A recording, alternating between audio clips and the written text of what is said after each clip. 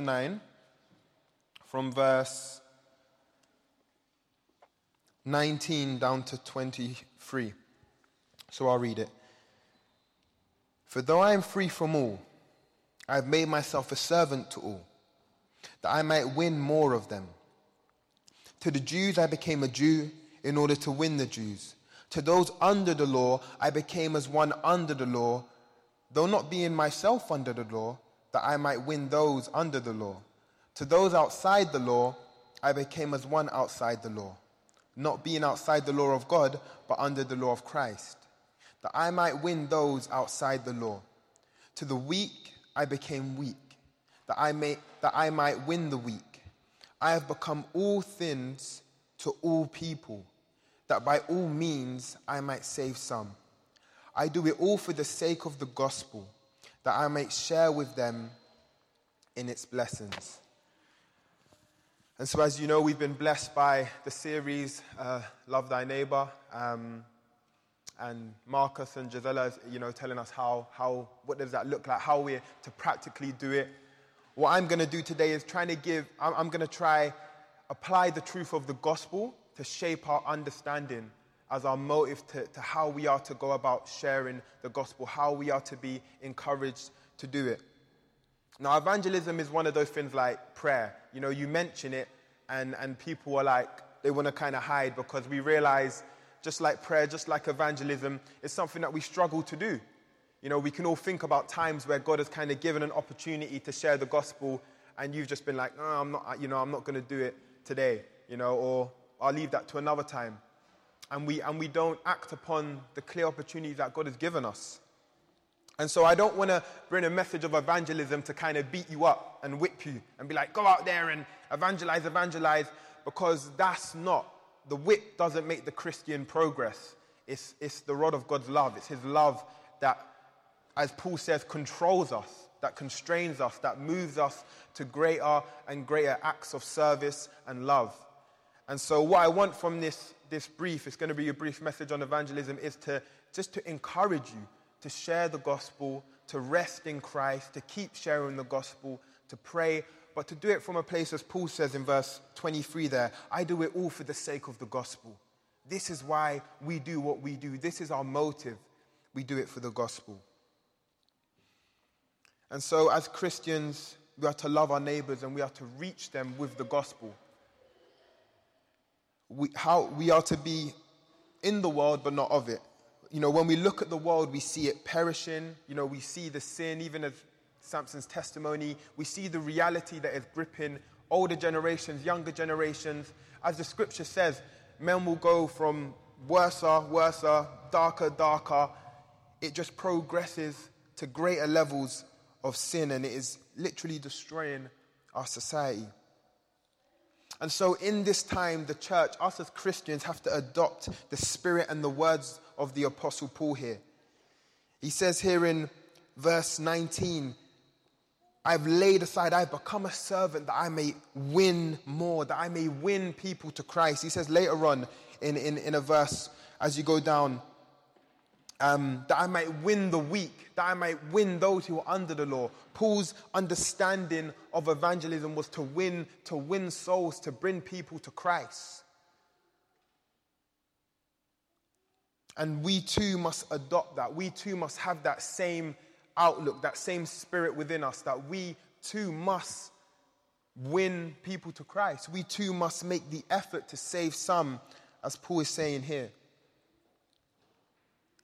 Paul was not seeking to educate or to moralize people or to make people better. Some people think that's what kind of Christianity is to set up schools, to set up hospitals, to set up charities. And we praise God for those things. Those things are wonderful and we want more of them and we rejoice in them.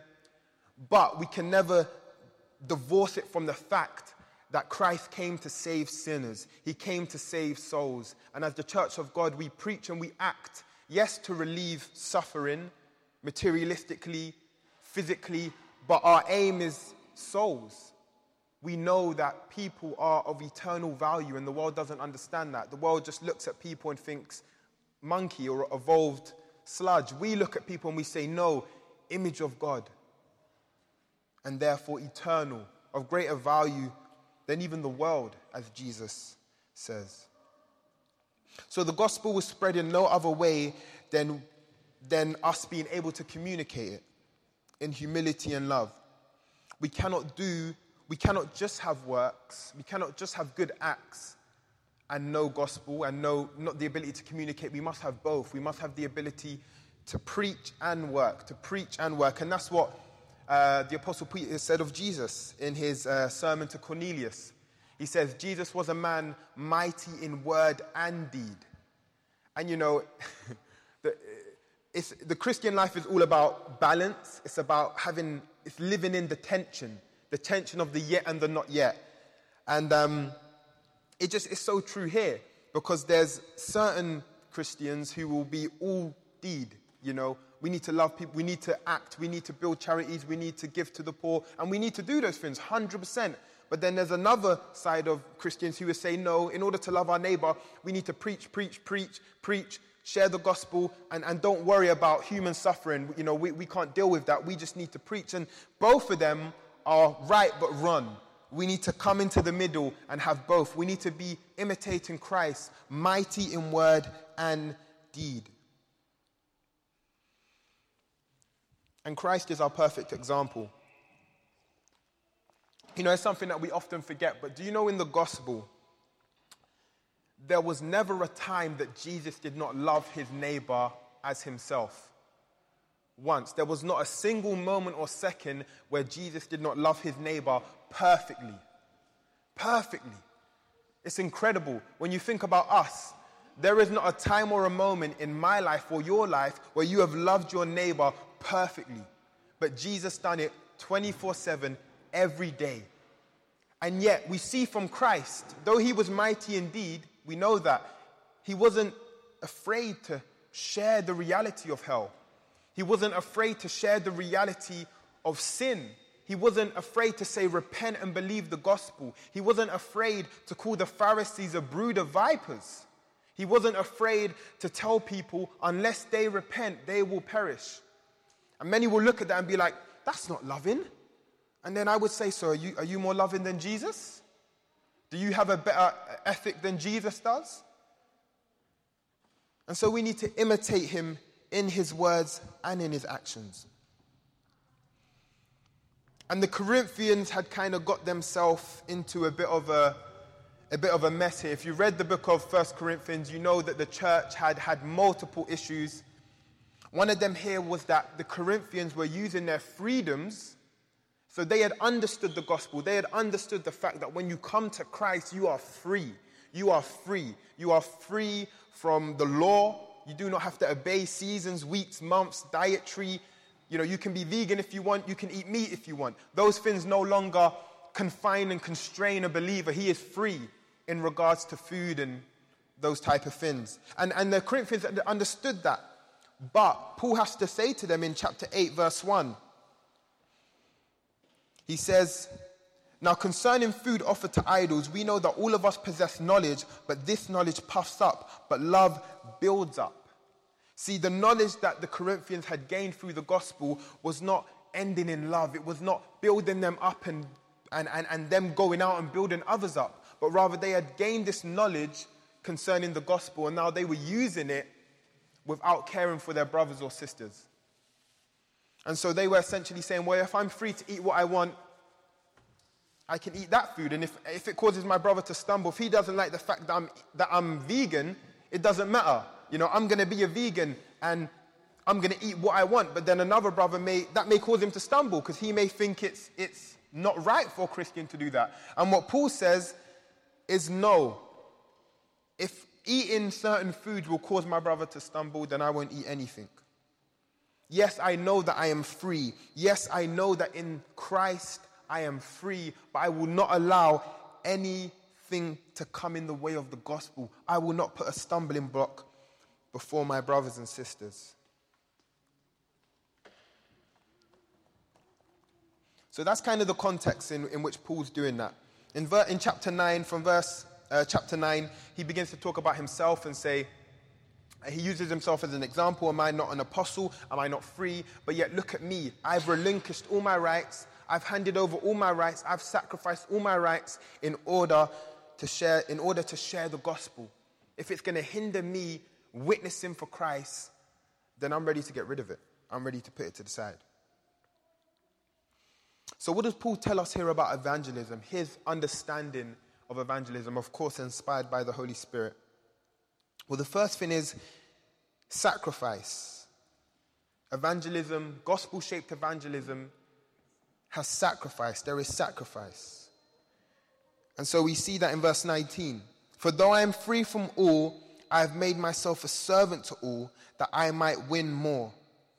So Paul says, though I am free, I have made myself a servant. Now, let me ask you, what word would you use to describe Christianity? What word would you use to describe it? If you were to ask me, I would use the word sacrifice. You know, when you look at the life of Jesus, how would you describe his life and death but of sacrifice? Though he was God, though he was in the form of God, he regarded it he emptied himself. He didn't regard equality of God a thing to be grasped, but emptied himself. He laid aside his crown. He sacrificed, as it were, his glory. And even as he walked on this world, as he walked in the deserts of Palestine, he was sacrificing his rights. Though he was God, he was not saying to people, look, I'm God, just listen to me. You know, hear what I'm saying, obey me because I'm God. No, he was humble. He was sacrificing what was rightly his. I mean, he could have said, guys, stop. You know, I'm here. I'm the Son of God. I want everyone to listen to me right now. You know, if he can calm the waves of the sea with a word, of course he can turn our hearts and make us obey. But he didn't. He sacrificed his rights. And we see that on the cross where he gave up his own soul for us. He sacrificed his body and his blood for our salvation, that we may be saved. And so I would use the word sacrifice to define the Christian life. And Paul knew that. Paul knew this. You know, in Galatians chapter 2 where he says, it's no longer I who live, but Christ who lives in me.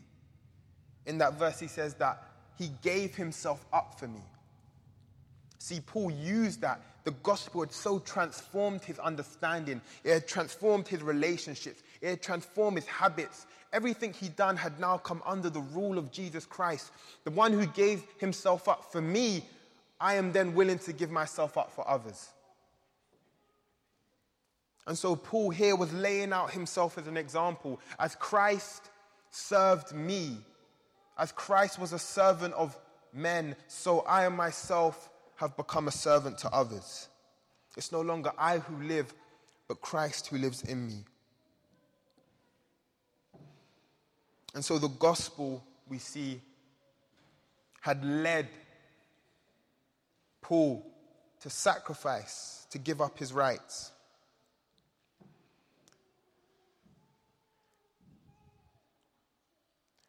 And this understanding of sacrifice is summed up in the words of verse 22. He puts it like this. Or is it verse 20? No, the end of verse 22, sorry. I have become all things to all people, that by all means I might save some. I have become all things to all people. Now, there is a movement, I'm not sure if you're aware of it, and it's kind of like the seeker-friendly movement, and it has this understanding of the church as well, how would you say it?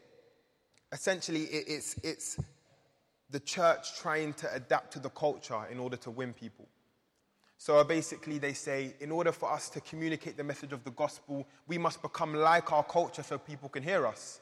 You know, nobody's going to hear us if they're not comfortable with us. We need to make people comfortable before they will respond to the gospel.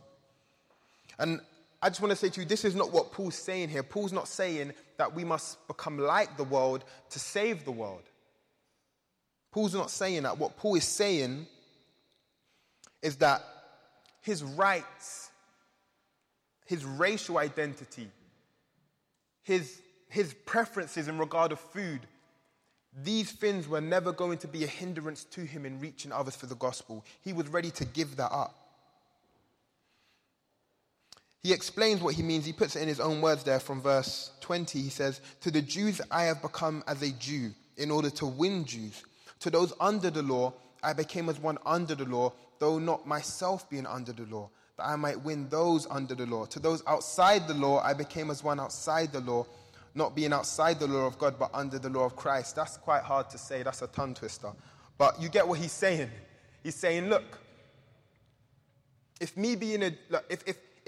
I will meet people where they are in regards to their religious expression. To the Jews, I will become a Jew. I will adopt their Jewish laws, the food and all those laws that they have in place. We couldn't mention them all now. But I will take them on in order to go to where they are to reach them with the gospel. I will not allow that to hinder. I will lay aside my racial identity. I will go to the Gentiles and share the gospel with them and not myself being under the law. But he says, I won't take myself from the law of Christ. So he's not talking about the morals law. He's not essentially saying, okay, I'm going to stop being a Christian. I'm going to stop living by the word of God and what God commands us to do. But he's just saying, as regard to his own rights, his own privilege, his own racial identity, I will lay that aside.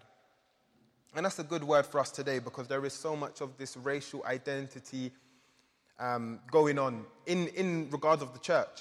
I don't know too much about it myself, but I read a few things here, and there's a lot of debate going on, should there be black churches or white churches or Hispanic churches, or, just this ethnic divide. And we don't see that in the gospel. The gospel so liberates us that we now view human beings for human beings. No longer does skin or race or culture or country separate us. Paul says, we're all one in Christ. Barbarian, Scythian, slave, free, we're all one in Christ. Christ gives as much dignity to the slave as to the prince. As much dignity to the little child as to an old man. We are all one in Christ, and we are all given the same dignity and honor. There's the example of Hudson Taylor, the missionary to China. Maybe you've heard of him. And he was a missionary in China for about 51 years.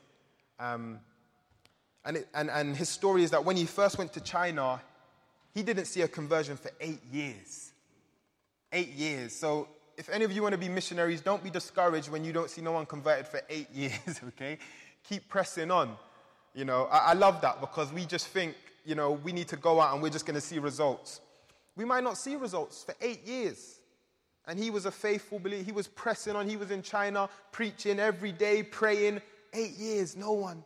I don't even know if I could last 8 years. I'd be so discouraged. But he pressed on, and after those 8 years, through his patient endurance, the Lord was doing a work in him. He began to see fruit, and much of Christianity in China comes back to him and his missionary movement.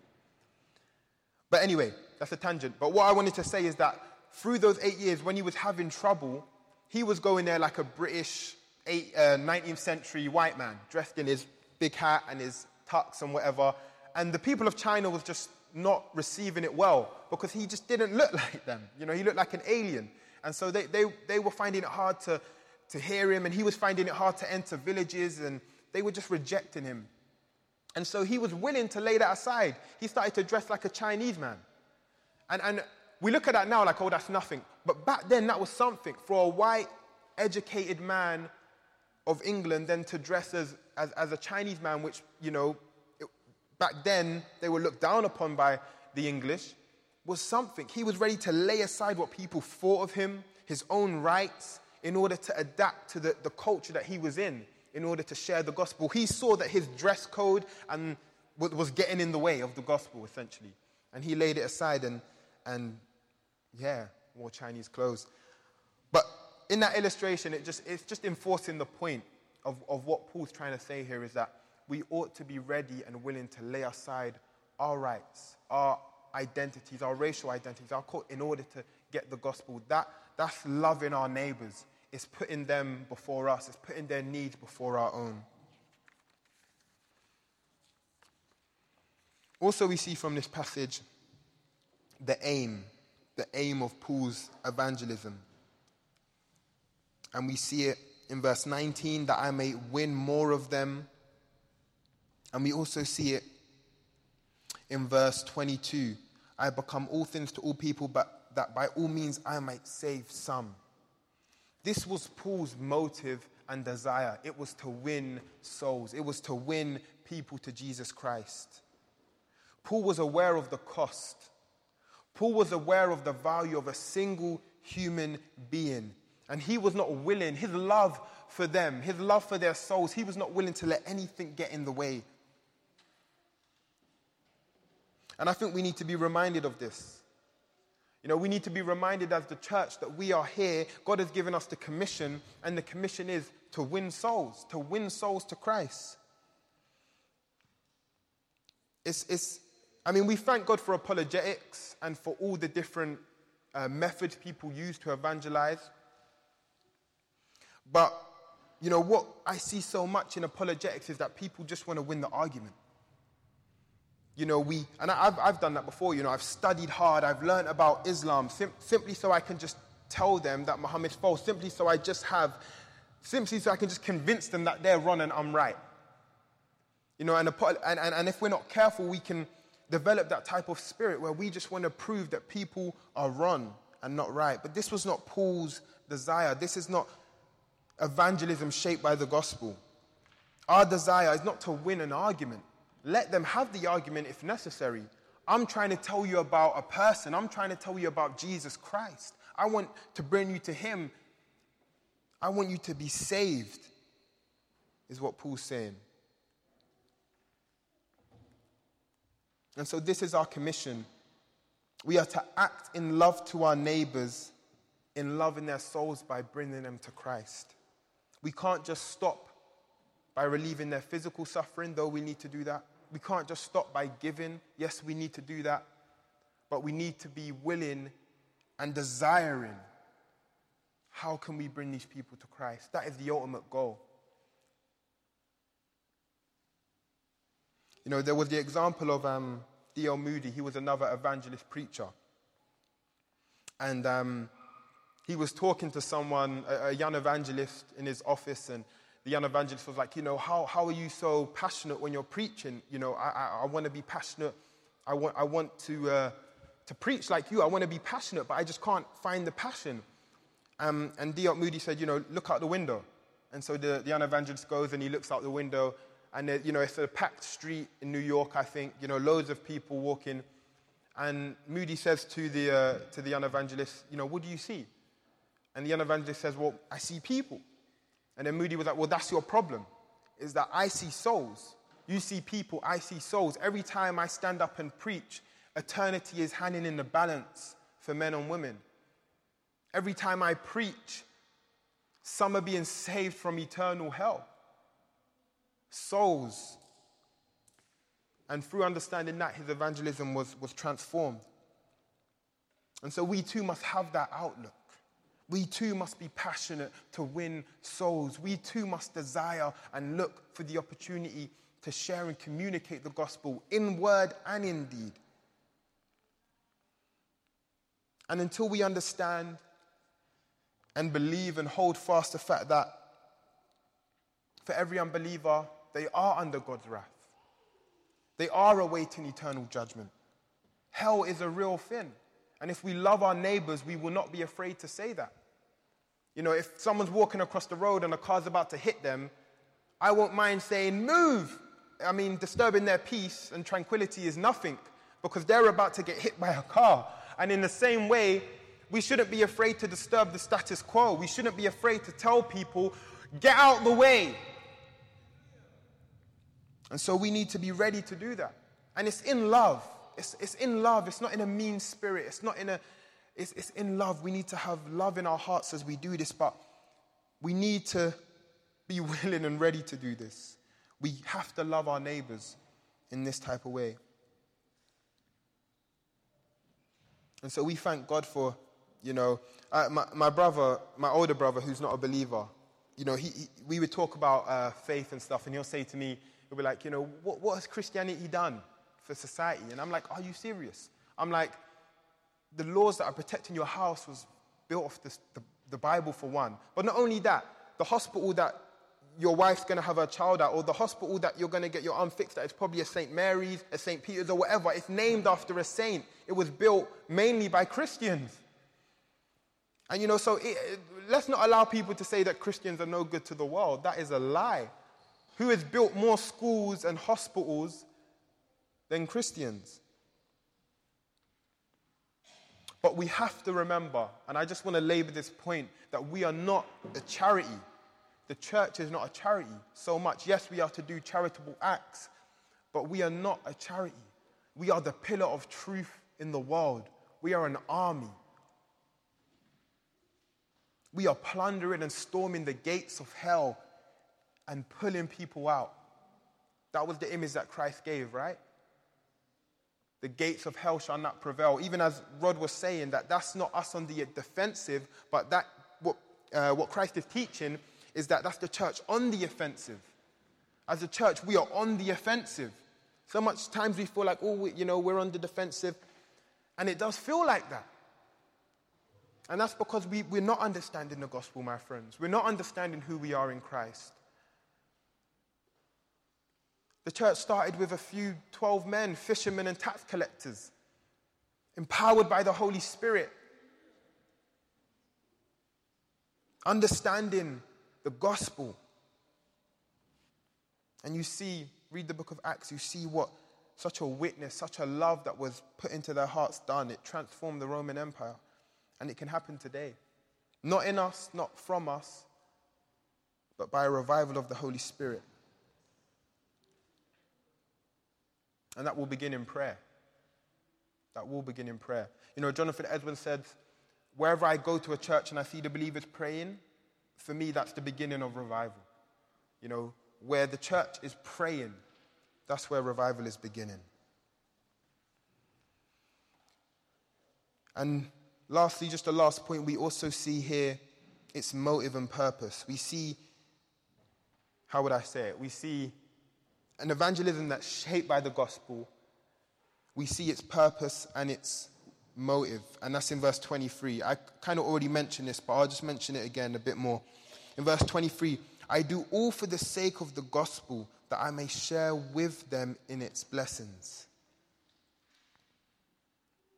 This is why Paul does what he does as an evangelist to the Gentiles, to Jew.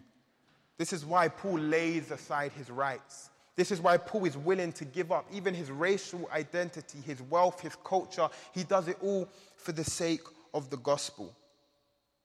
If we were to ask Paul, why are you here suffering? You was a wealthy Jew. Why have you given up your status? You was a Pharisee of the Pharisees. Why are you here among Gentiles? Why are you ready to eat pig and fish and, things that Jews simply would not eat? And he would say, for the gospel. For the gospel. Everything he done was for the gospel. His thankfulness, appreciation, and love for what Christ had done for him. Friends, we need to understand that the gospel is the door to Christ, but it's also the road which we travel on. We do not outgrow the gospel, but we grow into the gospel. The gospel widens and deepens with years. You could have a Christian who's been a Christian for 50 years, 70 years, and it would be true to say that they've only begun to know the gospel. They've only touched its bottom. They've only touched the surface. They've only scraped the surface. We never outuse the gospel. We must walk step by step in its reality. And so what Paul is saying here, the reason I do everything for the gospel, essentially comes back to why we love our neighbors. Yes, we love them, for we are to love people, but we are motivated to love because we have been loved. Because I've been loved by Christ perfectly, fully, completely, freely, I'm able to love others freely, not based upon their identity, not based upon their status, not based upon their wealth, but as me, a sinner, Christ has loved me, I can now love others. I'm now enabled to love others. And that's so important. You have humanitarians who love people for people's sake. And the problem with that is that what about when they're no longer thankful for your help? We know that. What about when out of an act of love, you go to give someone a cup of cold water and they hit out of your hand and say, I don't want it. And you're like, wait a minute, I'm trying to help you. We've all had situations where we've only been doing the good thing to people and people have not appreciated it. They've not said thank you. You know, that we may have brought up a child our whole life sacrificing, and that child just disobeys and goes and does what he or she wants to do. You know, we can never base our motive for doing good on the performance of other people, or you are going to be let down terribly and you're going to be discouraged. You are going to be hurt and discouraged. The reason we love people is because we've been loved by Christ. And therefore, if people don't appreciate it, it was never about them. It was about him. It was never about, yes, we want to make people happy and joyful, but it was never about that. It was about God's glory. It was about Christ. It was about the gospel. And we can't forget that. We are to love our enemies. See, only the gospel can produce a love for our enemies. You know, as Ollie was saying earlier to me, he was saying that, you know, Christ's command to not go 1 mile, but 2 miles with someone who asks for you to carry their stuff. Or, you know, if they ask for your tunic, give your coat. Only the gospel produces that type of ethic. And I feel so sad for people who want to take that ethic and remove it from doctrine, remove it from gospel truth, because you will not be able to do that for long. You'll do that and that person will just not say thank you, and you'll be like, I'm not doing that no more. You know, you'll be discouraged. And so we cannot separate the ethic of Christianity, the morals, the loving our neighbor, going the extra mile, from the reality that we have been loved, forgiven, redeemed, saved, bought at a price. We must be holding those two in our mind. And so if you feel discouraged, if you've been loving a child and they're disobeying, if you've been loving a friend and they're not appreciating, if you've been building up a family and seeing no fruit, remember why you're doing it. Remember why, even if what you want does not happen, your Savior, Christ, is still glorified. You're still saved. You remember what Jesus said to his disciples when they came back? You know, the demons are subjected to us. And he says, don't rejoice in that. Don't rejoice that the demons are subjected to you, but rejoice that your names are written in heaven. Can you rejoice over that? That your name is written in heaven. That's a cause for rejoicing. No matter what your circumstances are, rejoice in that. No matter how hard it is for you right now, rejoice that your name is written in heaven. And as you do that, as you rest in Christ, then you'll begin to see fruit. One of the verses that God is just using to transform my life is Isaiah 30:15. God says there, in repentance and rest you will be saved, and in quietness and trust is your strength. I love that verse because it's so upside down. You hear it, you're like, wait, in repentance and rest I'm saved, and in doing nothing, in quietness and trust is my strength. It's you know, I could go off on that, but I'm not going to do it. But that is a wonderful verse. I encourage you to meditate upon it. So be encouraged. An application that I would like to say is, from this, let us learn to soak our minds and hearts in the gospel. That's what shapes us. These principles, sacrifice and purpose, this is for our lives. This is not just evangelism. It was so hard for me to make a sermon on evangelism because I was like, you know, I'm good at making sermons on the gospel, but evangelism, it just was difficult. So I had to shape it around the gospel. I had to get it in there somewhere. But let us soak our minds in the gospel. This is what shapes us. Romans 12:1 and 2. Therefore, be transformed by the renewing of your mind, that you will know the will of God, the perfect and acceptable will of God. So much of us desire wisdom, and we think that in a moment of crisis, wisdom is just going to be dropped onto us. And it's true, we can ask God, God will give us special wisdom. But the way of wisdom is reading the Bible daily.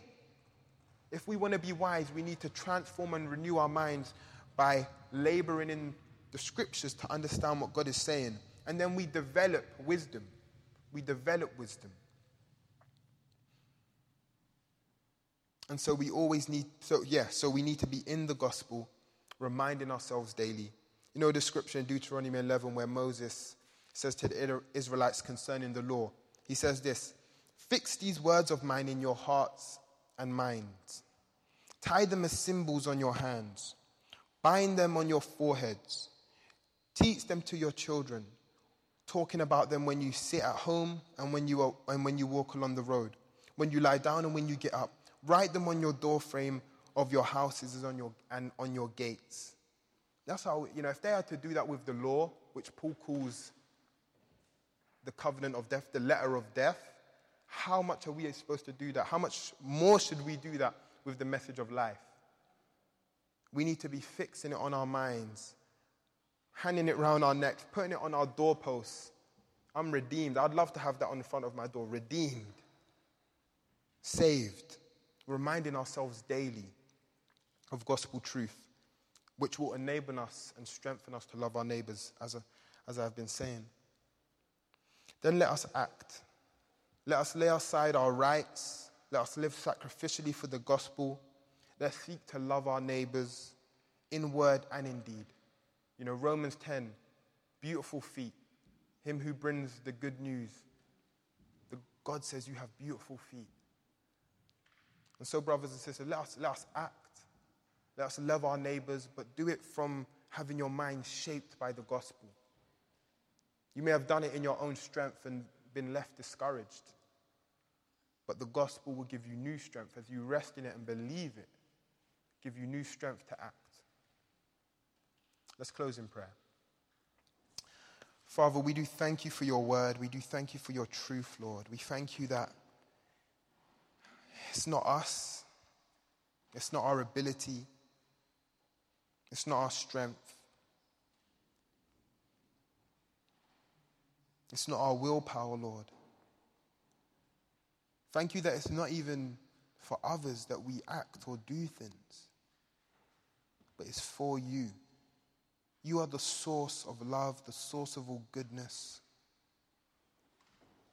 And we can't do anything apart from you. Lord, we just own that and confess that now, that apart from you, we can do nothing.